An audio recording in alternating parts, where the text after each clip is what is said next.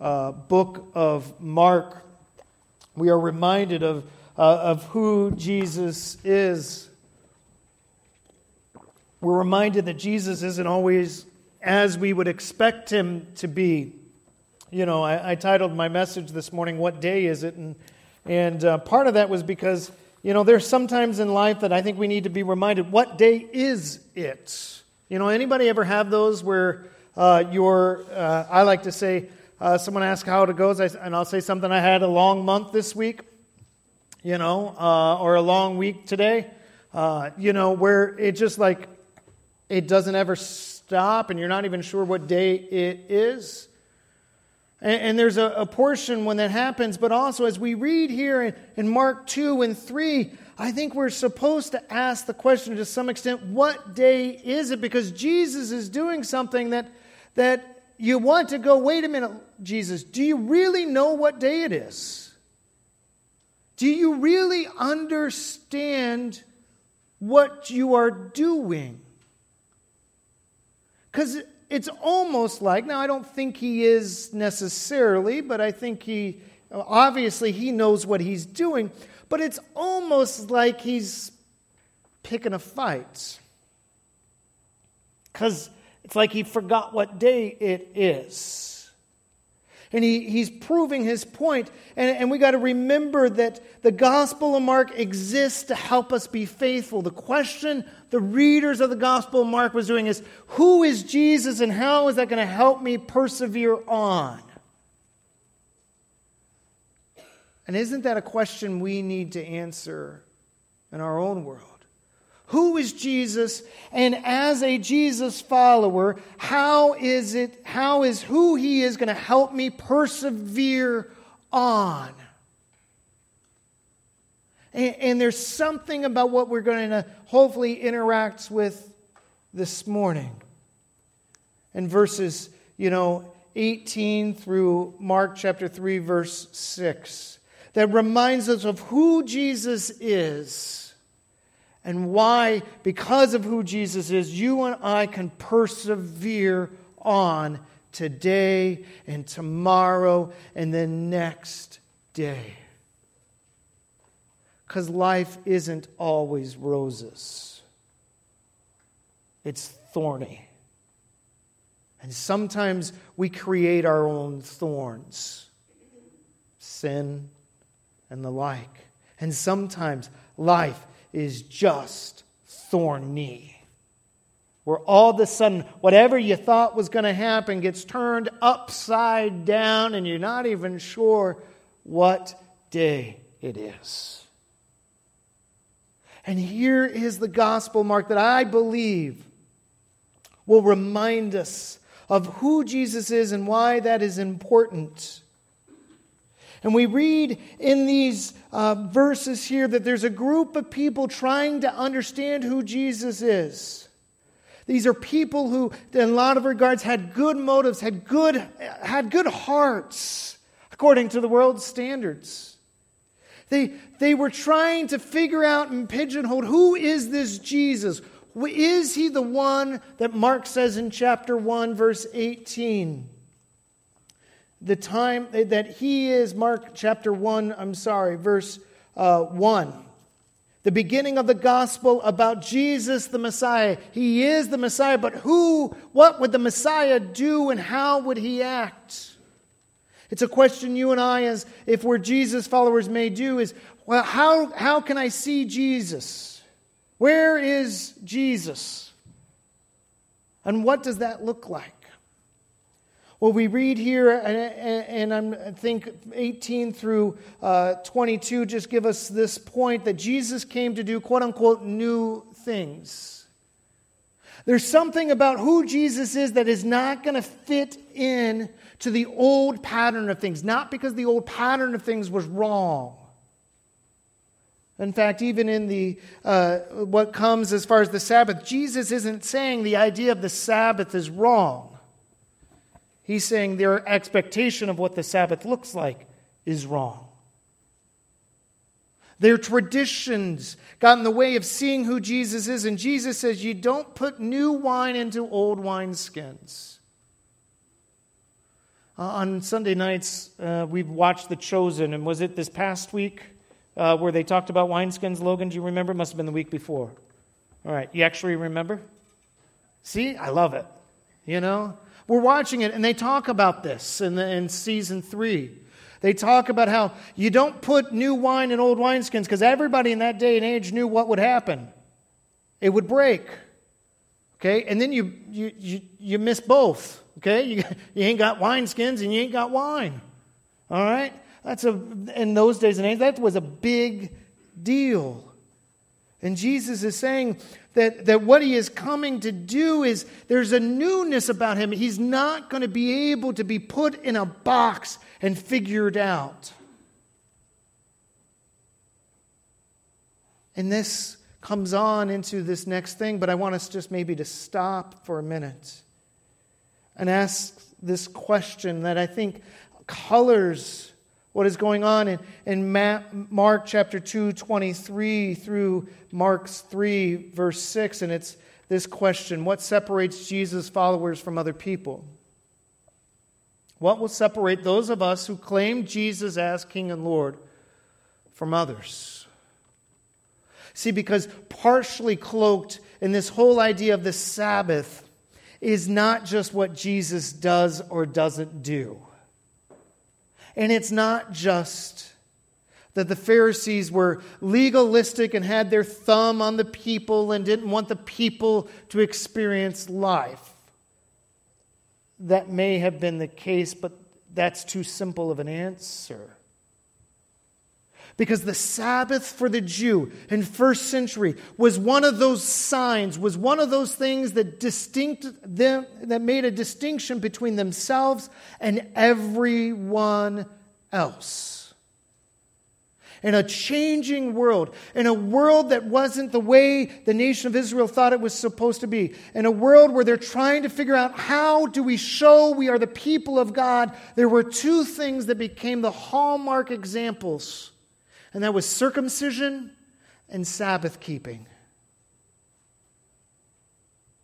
See, this wasn't just they were trying to come up with willy-nilly laws about how to live out life.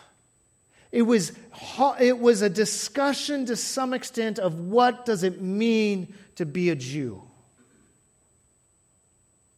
In fact, the criticism of Jews against Christians in the first century church was this: you don't look anything different than the rest of the world around you.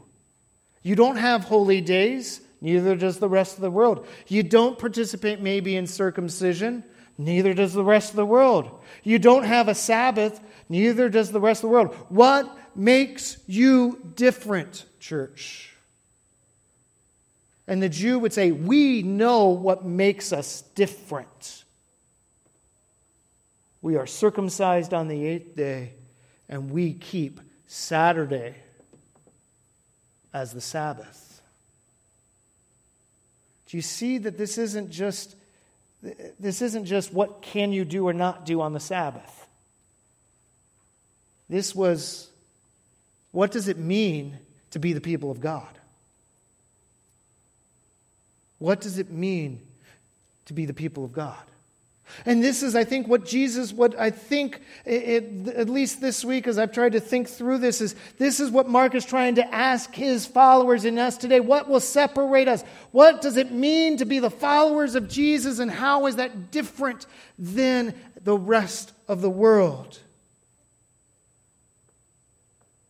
It's not about whether you keep the Sabbath or not. The early church said what made them different was there was going to be this gathering on a Sunday where they would come to worship.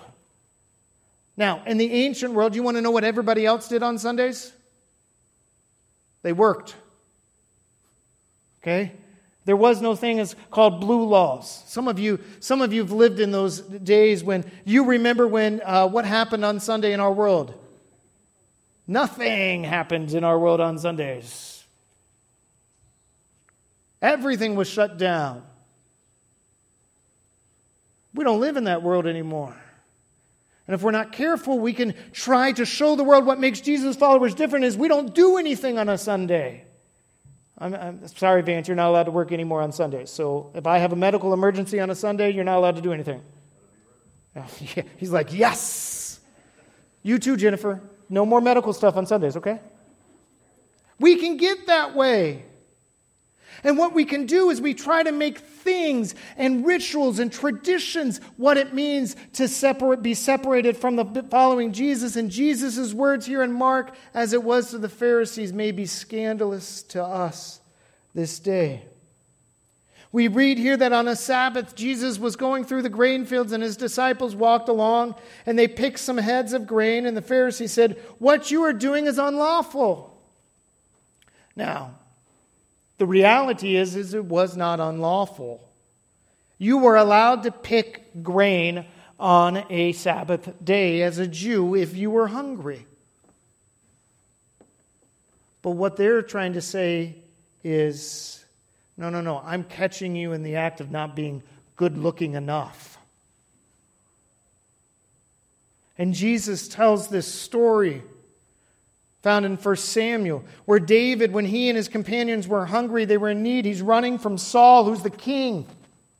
The interesting about that is David was already anointed king. He is the rightful king of the nation of Israel, but he's on the run. And he goes in and he doesn't just pick heads of grain. He goes in and he eats bread of the temple, and not just any bread of the temple. He picks the holy of the holiest bread of the temple that no one was ever to eat. And Jesus is picking a story here with intention. Anytime Jesus picks a story from the Old Testament, it is intentional. And he's going, look, we want to talk about grains out in the field. What do you think about David here? What do you think about him who went into the holy place and got the bread of the holy place and ate it? And we know from 1 Samuel, nothing happened to David. He wasn't struck dead as he probably should have been. I mean, he's not a priest. And what Jesus is starting to proclaim right there in that moment, and he says that as much in verse 20, he said to them, the Pharisees, "The Sabbath was made for man, not man for the Sabbath, so the Son of Man is Lord even of the Sabbath." Jesus is the King of the kingdom, and when you're the King of the kingdom, you get to do whatever you think you need to do. He is the rightful king. Now, what he doesn't say here, he doesn't say, don't participate in a Sabbath. The issue isn't the Sabbath. That may be the target. That may be the theme. But the issue, Jesus isn't saying, well, this is what you can or cannot do on the Sabbath. He is less concerned about what you can or cannot do on the Sabbath than who is the king of life. Who has authority to say what needs to be done? I believe we need to have a concept of rest in our world. I think we need to understand the discipline of Sabbath keeping and of fasting. But we can never think that our Sabbath keeping, our fasting, our going to worship, our Bible study and reading, our being together with other Christians is what ought to be the hallmark of a Jesus follower. Because we will miss it. Because then it goes to, John, how many times have you read the Bible this week? Are you at 7 yet? Okay, so it's just the first day of the week. Are you at 1? Yeah, okay, all right. So you're good today. You're holy enough today. You know, one of those things. Larry, have you prayed enough this week? You don't think so? No? Is that because I'm still preaching? Well, okay, see? You know, he may have been praying and it didn't work. Greg, have you loved your neighbor well enough today? Certainly not. Do you even know who your neighbor is today? Everybody. Okay. All right. So Greg is going to love you guys well today, so make sure you send your request, because we're going to determine Greg's faith by how well he loves all of us today. See, we can easily get into that habit. Dan, did you sing today? I didn't necessarily hear you. I did not hear you, but did you? In part, okay. Well, you got to sing more often, because that's how you know you're a Jesus follower. Okay? You see how we can do some of this? And the issue for Jesus wasn't the Sabbath. The issue with the Pharisees wasn't that they're Pharisees. The issue wasn't necessarily with who they are. The issue was, as we read in verse 5, Jesus looked at them in anger and deeply distressed at their stubborn hearts. Their hard hearts got in the way of seeing who Jesus is. And I know for myself, my heart sometimes, unfortunately, gets hard, and I fail to see the Jesus as He would want. I'm very sympathetic to the Pharisees of Scripture. I get it. They were good-natured people. They were trying to love God and love the world around them. They're trying to do what is best to honor the Lord, and sometimes, most of the time in the Gospels, it was that desire that got in the way of them actually seeing the Lord, because He came to do something new. And we have this other thing where it's intentional that Jesus goes into the Sabbath, into the synagogue on a Sabbath day. And some of them there, Jesus knows this, and He does it anyways. Reason to accuse Jesus, so they watched Him closely to see if He would heal the person on the Sabbath day. See, this is how I know the Jews weren't Baptist. Okay? You know Jews weren't Baptists, right? All right, because as Baptists, most of the time when we worship, how do we worship? Got to put your hands down, Or you can maybe put one up, but if you put two up, you're Pentecostal. Okay? We can be kind of like trees. We kind of go like this, Definitely no jazz hands. All right, Noah? All right, no happy fingers. All right? Here's the thing, though. In the Jewish day and age, when they would pray with hands typically extended up and hands out.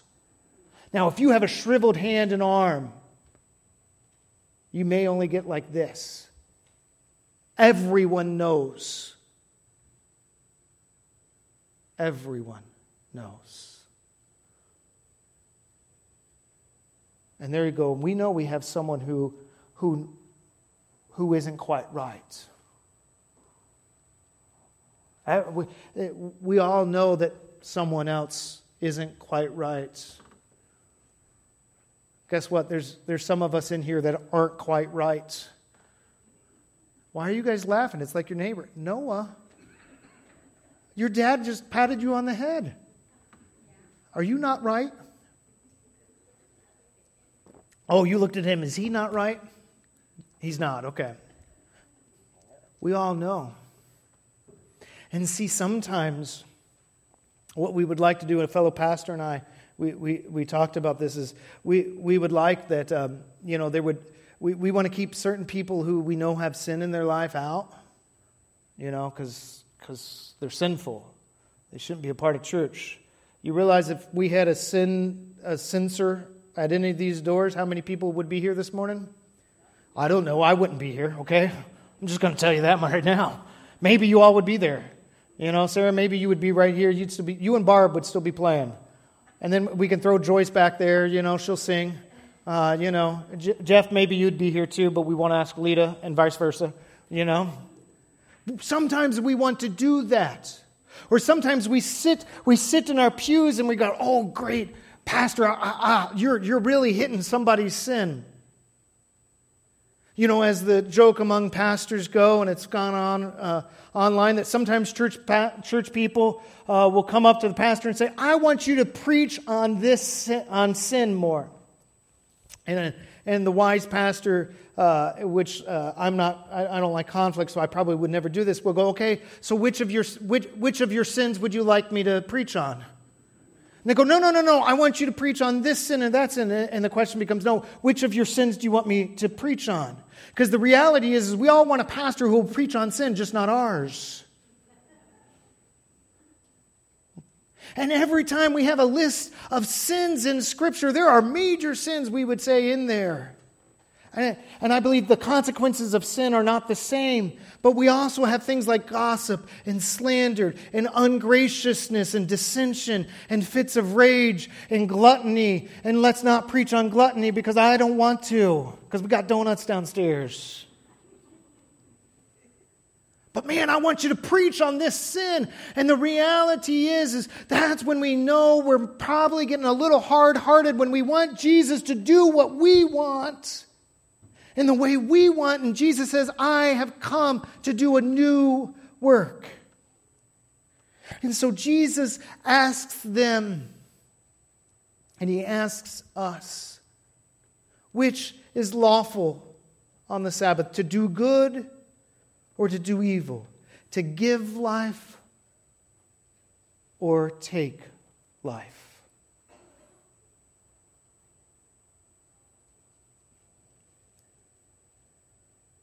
What is the hallmark of a Jesus follower?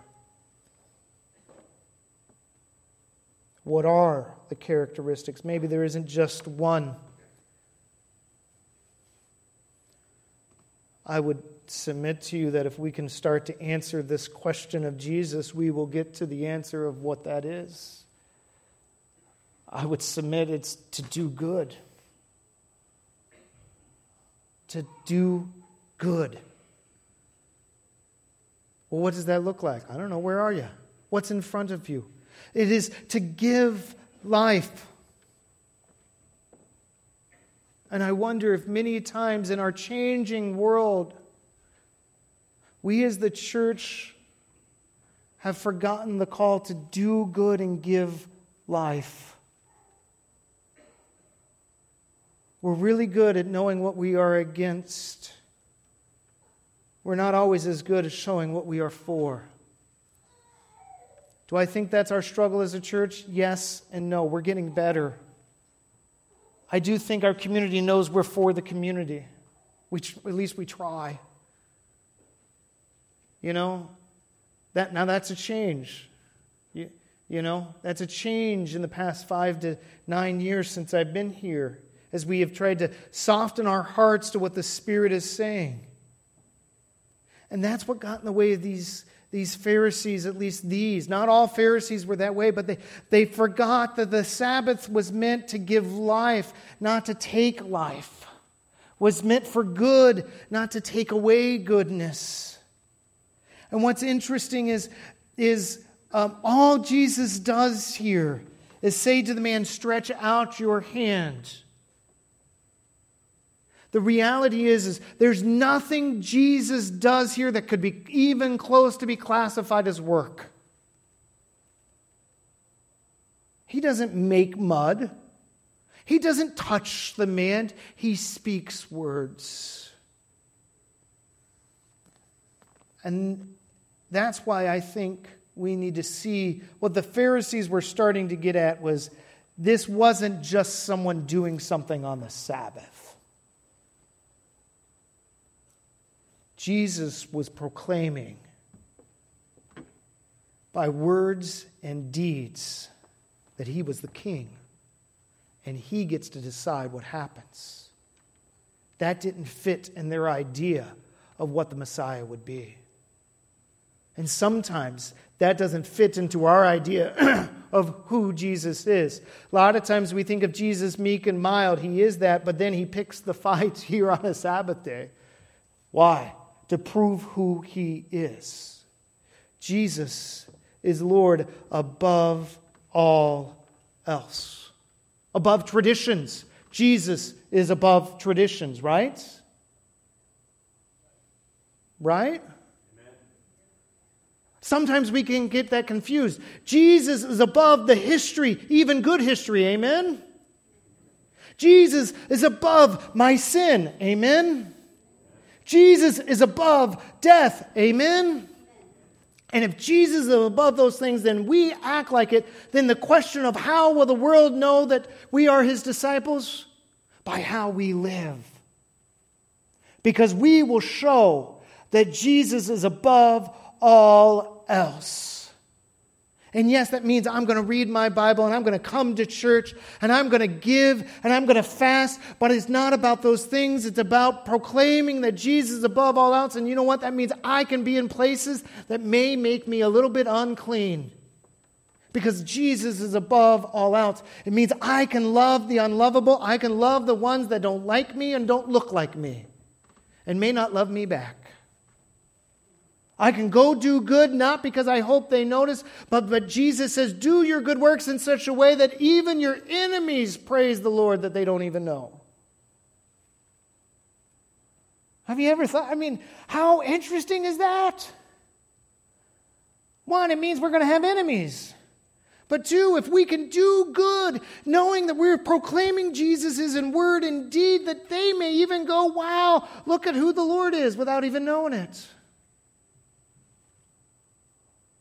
We can do this, church, but only when we're willing to have a soft enough heart to say, Lord, you can do whatever you see is right in my life and in my church. Well, we probably should take my out of all of that. You can do whatever you want in this life that you have given me. You can do whatever you want in this church that you have called me to be a part of. You can do whatever you want because all of it is about you. And so I can continue on. No wonder, I think, the early church, they read these words, they see what is going on, and they go, if that is the Jesus that has called me, if that's the one I'm following, I don't care what happens next, I can go on. Because he's above all. So I come back to this question.